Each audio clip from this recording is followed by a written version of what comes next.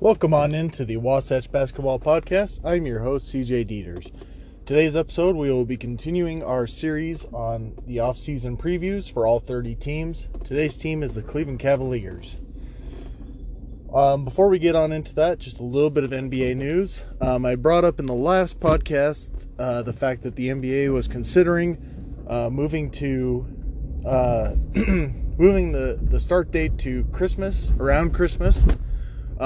It looks like I don't know if it's exactly official yet, or if it's just the perceived plan for right now, but it looks like December 22nd is the start date, with 72 game season. I don't know how they break down the 72 games, if it's going to be a lot different from, the normal schedule. If you'll play your conference even more to limit travel, any of that. I haven't heard anything on that. But that is the plan right now. It looks like by Christmas we'll be having the NBA starting. Which is going to make it really interesting to see how they structure free agency and training camps and all this. Because the draft is the 18th. Now, they actually could start free agency before the draft if they wanted to. I mean, that's what the NFL does. That's what a lot of people have been wanting in the NBA. I really don't think that's going to happen, at least not now. So when does free agency start? Because the draft is the 18th. If you start it the next Monday, which would be the 21st or 22nd, something like that, you're getting through 2 weeks of free agency, which is when most people get signed, like the first week of December. And then you have, so let's say the 2 weeks ends on the 3rd of December. Games start on the 22nd. That's 19 days. That means you basically have to immediately go into a training camp. Your new guys don't get any opportunity to really move to their new city and figure out what they're doing there.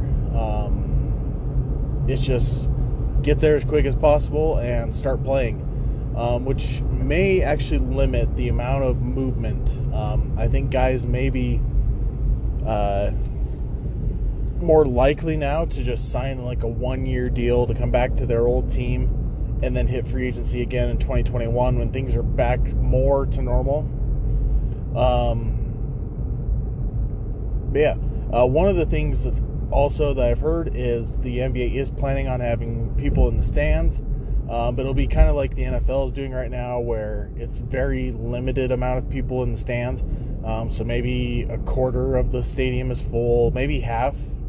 But that's what it's looking like for now, at least. Again, hopefully all this COVID stuff can get figured out. We can get a vaccine, all that good stuff, and start fully packing in these stands for all the different games. In every sport, get concerts back, all that kind of stuff. So we'll go ahead and get on into the Cleveland Cavaliers.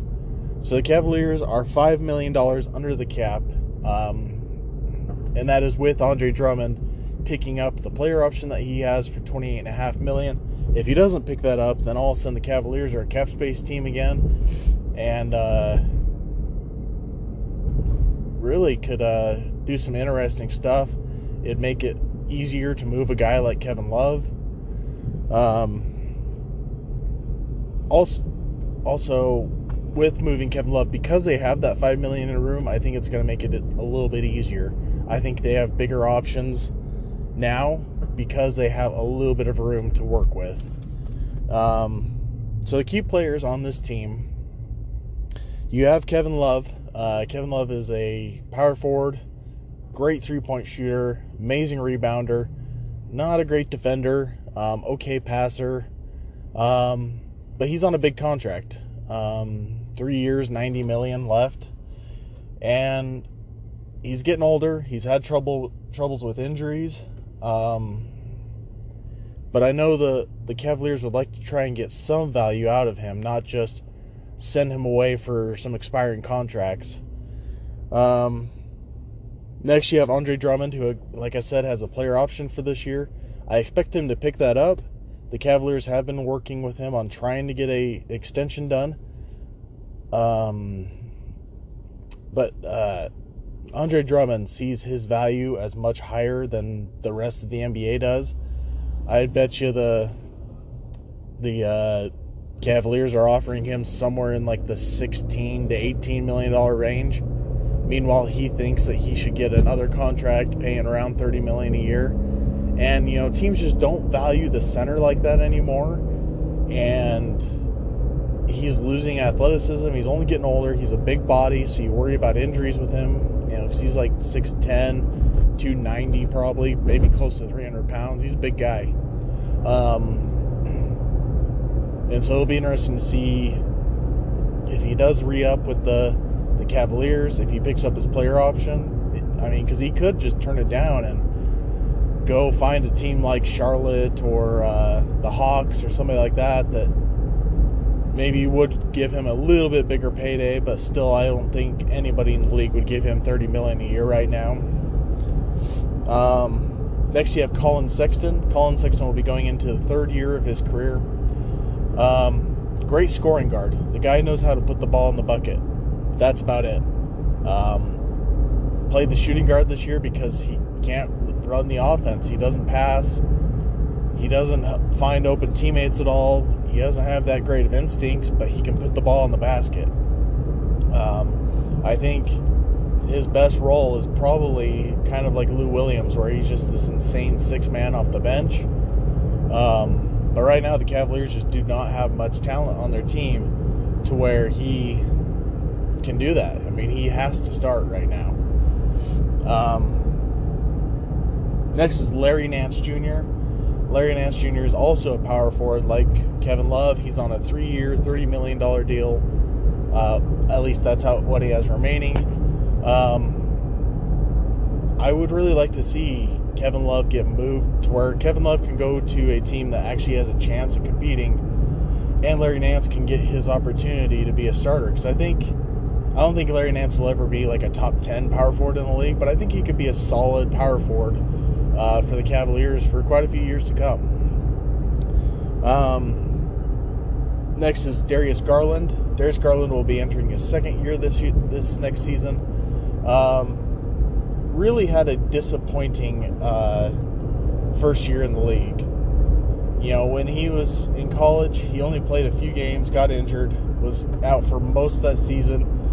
The Cavaliers took a chance on him, drafting him really early. I think they drafted him 6th or 7th or 5th, somewhere in that range, 5 through 7. And he's a small guard. Like Colin Sexton, he's only about 6'1", maybe only 6 foot. And he's like 165, 170 pounds. He's not a big guy. He can score, but he really struggled with his efficiency this season. I expect, because he's had time in the league, he's had this long of a layoff because, all the teams that went to the bubble, there's 22, there's 8 teams that were home that entire time, so they haven't played a game. By the time we get to December, they won't have played a game since like mid-March. And so I expect a lot of these teams to have a lot of internal improvement, because that's a lot of time to really just work on your game. So hopefully Darius Garland's been doing that during this time, working on his game, becoming more skilled, becoming more consistent. But I think the Cavaliers really have to answer this season whether the two small guards playing together can actually work. And I really wouldn't be shocked if they drafted another guard this year, because they're in a position where you just got to draft best player available. You can't really worry about what you've already got on the roster.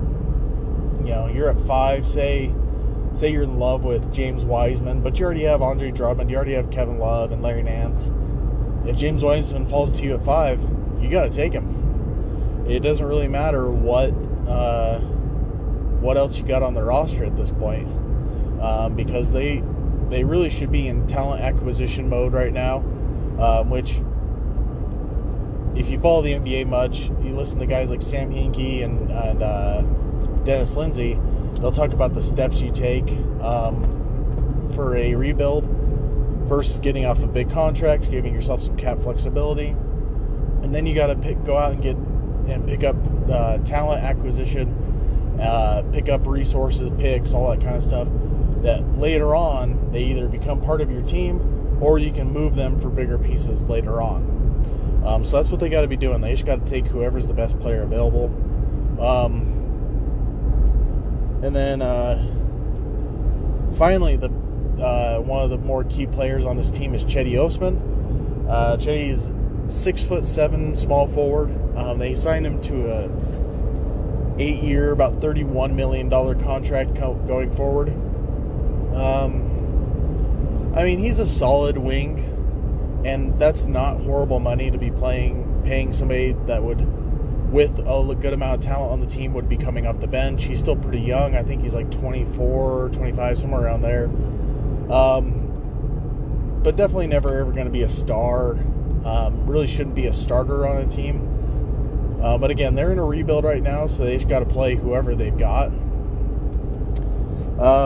The strengths of this team, they have some good youth. I think both Garland and Sexton could become contributors. I don't think they could ever become stars. Colin Sexton, I think, could be Sixth Man of the Year a bunch. Darius Garland also, I think he'd probably be a good off-the-bench option as well. Cedi Osman and Larry Nance are still relatively young. They have Dante Exum, who I don't really see as a part of their future, but again, another young asset with a movable contract. I mean, when you're looking to make trades, you got to match up salaries, and having another guy around that makes $10 million a year makes it easier to match up salaries with the other team. But they need to continue to keep adding young guys. Kevin Porter Jr. and Dylan Windler, they added last year. I think both could be contributors, especially Kevin Porter Jr. They drafted him 30th, and he's already looking like he's worth a lot more than where he was drafted.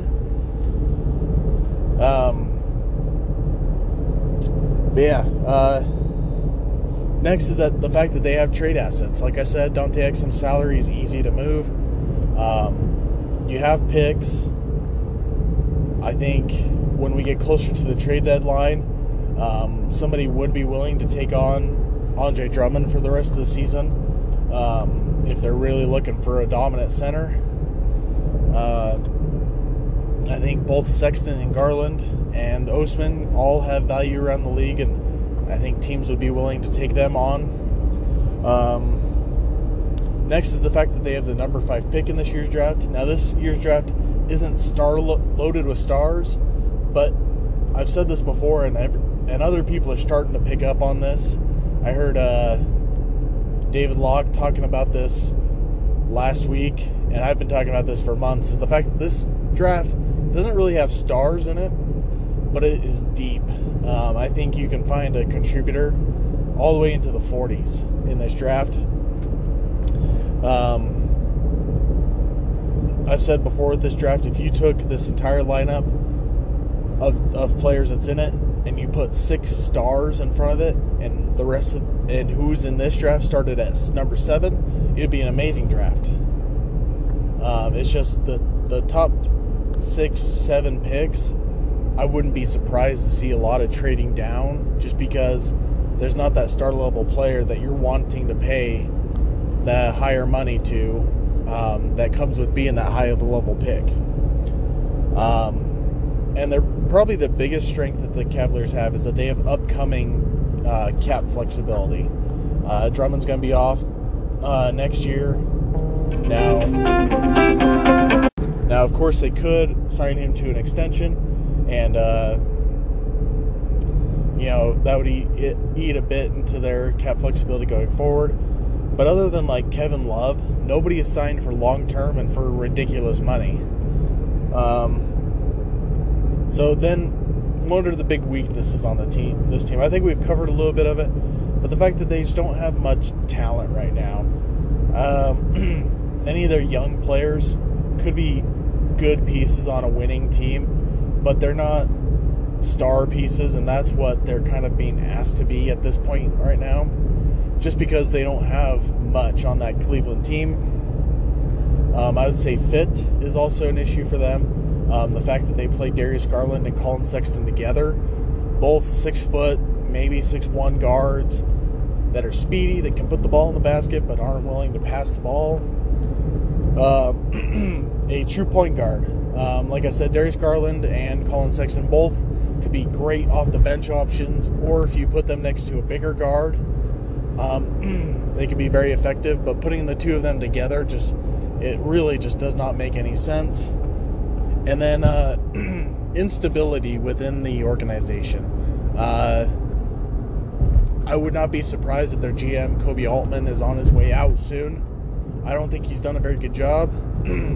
I think the Jazz keep making trades with them because the Jazz come out way on top on all these trades.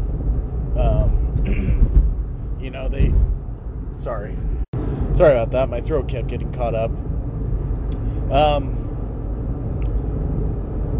But like I was saying, the Jazz keep winning all these trades. A few years ago, they sent away Joe Johnson and Alec Burks, and in return got who did they get in that trade?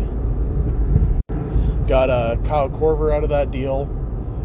This last year, they traded away Dante Exum in a couple seconds. They got Jordan Clarkson out of that deal. There was one more that they did. They sent Rodney Hood. I can't remember who they got back in that trade. But anyway, and I wouldn't be surprised if at this trade deadline, Dennis Lindsey's calling up Kobe Altman again to take advantage of him again. And then last year they signed John Beilein to be their head coach. Signed him for like a 5-year contract. And the guy was already very old. I think he was like 68 last year. Fired him not even halfway through the season. Thankfully for them, though, John Beilein decided to just step away and not demand that he get paid the rest of the 4.5 years he was owed.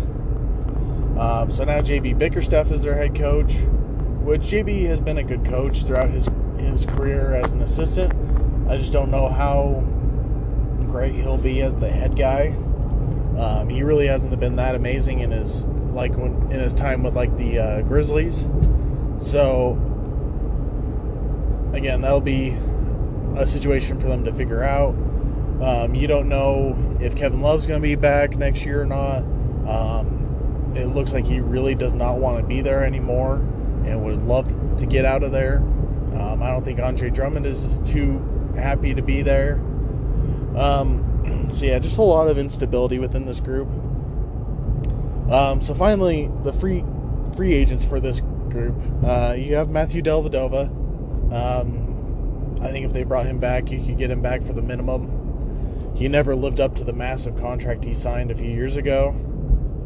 Ante Zizic is a free agent, but it looks like he's going back to Europe to play. Tristan Thompson is a free agent. I've heard the Cavaliers talk about using him in like a sign-in trade. I don't know how much other teams really want Tristan Thompson and how much they'd be willing to trade away to get him. Jordan Bell is a free agent. They brought him on at like the very end of the season. They could probably just bring him back on the minimum, just giving another young guy an opportunity to see what he can be. And then Andre Drummond, of course, has his player option. I expect him to pick that up and at least be in Cleveland for at least until the trade deadline this season. Which, if they traded him away at the trade deadline this year and got anything back for him, I think it'd be a win, because they gave Detroit 2 expiring contracts in John Henson and Brandon Knight, along with like a second-round pick to get Andre Drummond. So if they get anything out of him, it'd be a win for them. So finally, the Cavaliers have the number 5 pick in this year's draft. They don't have any other picks. So what should they take? Again, like I've said, they just need to pick up talent. whoever is at the top of their board that's still available at number 5, they just need to take. If I was them, if like LaMelo Ball falls to like number 5, I'd be calling up the Knicks, seeing if I could trade 5 for 8 and one of their young players, maybe like Kevin Knox, Frank Ntilikina, somebody like that.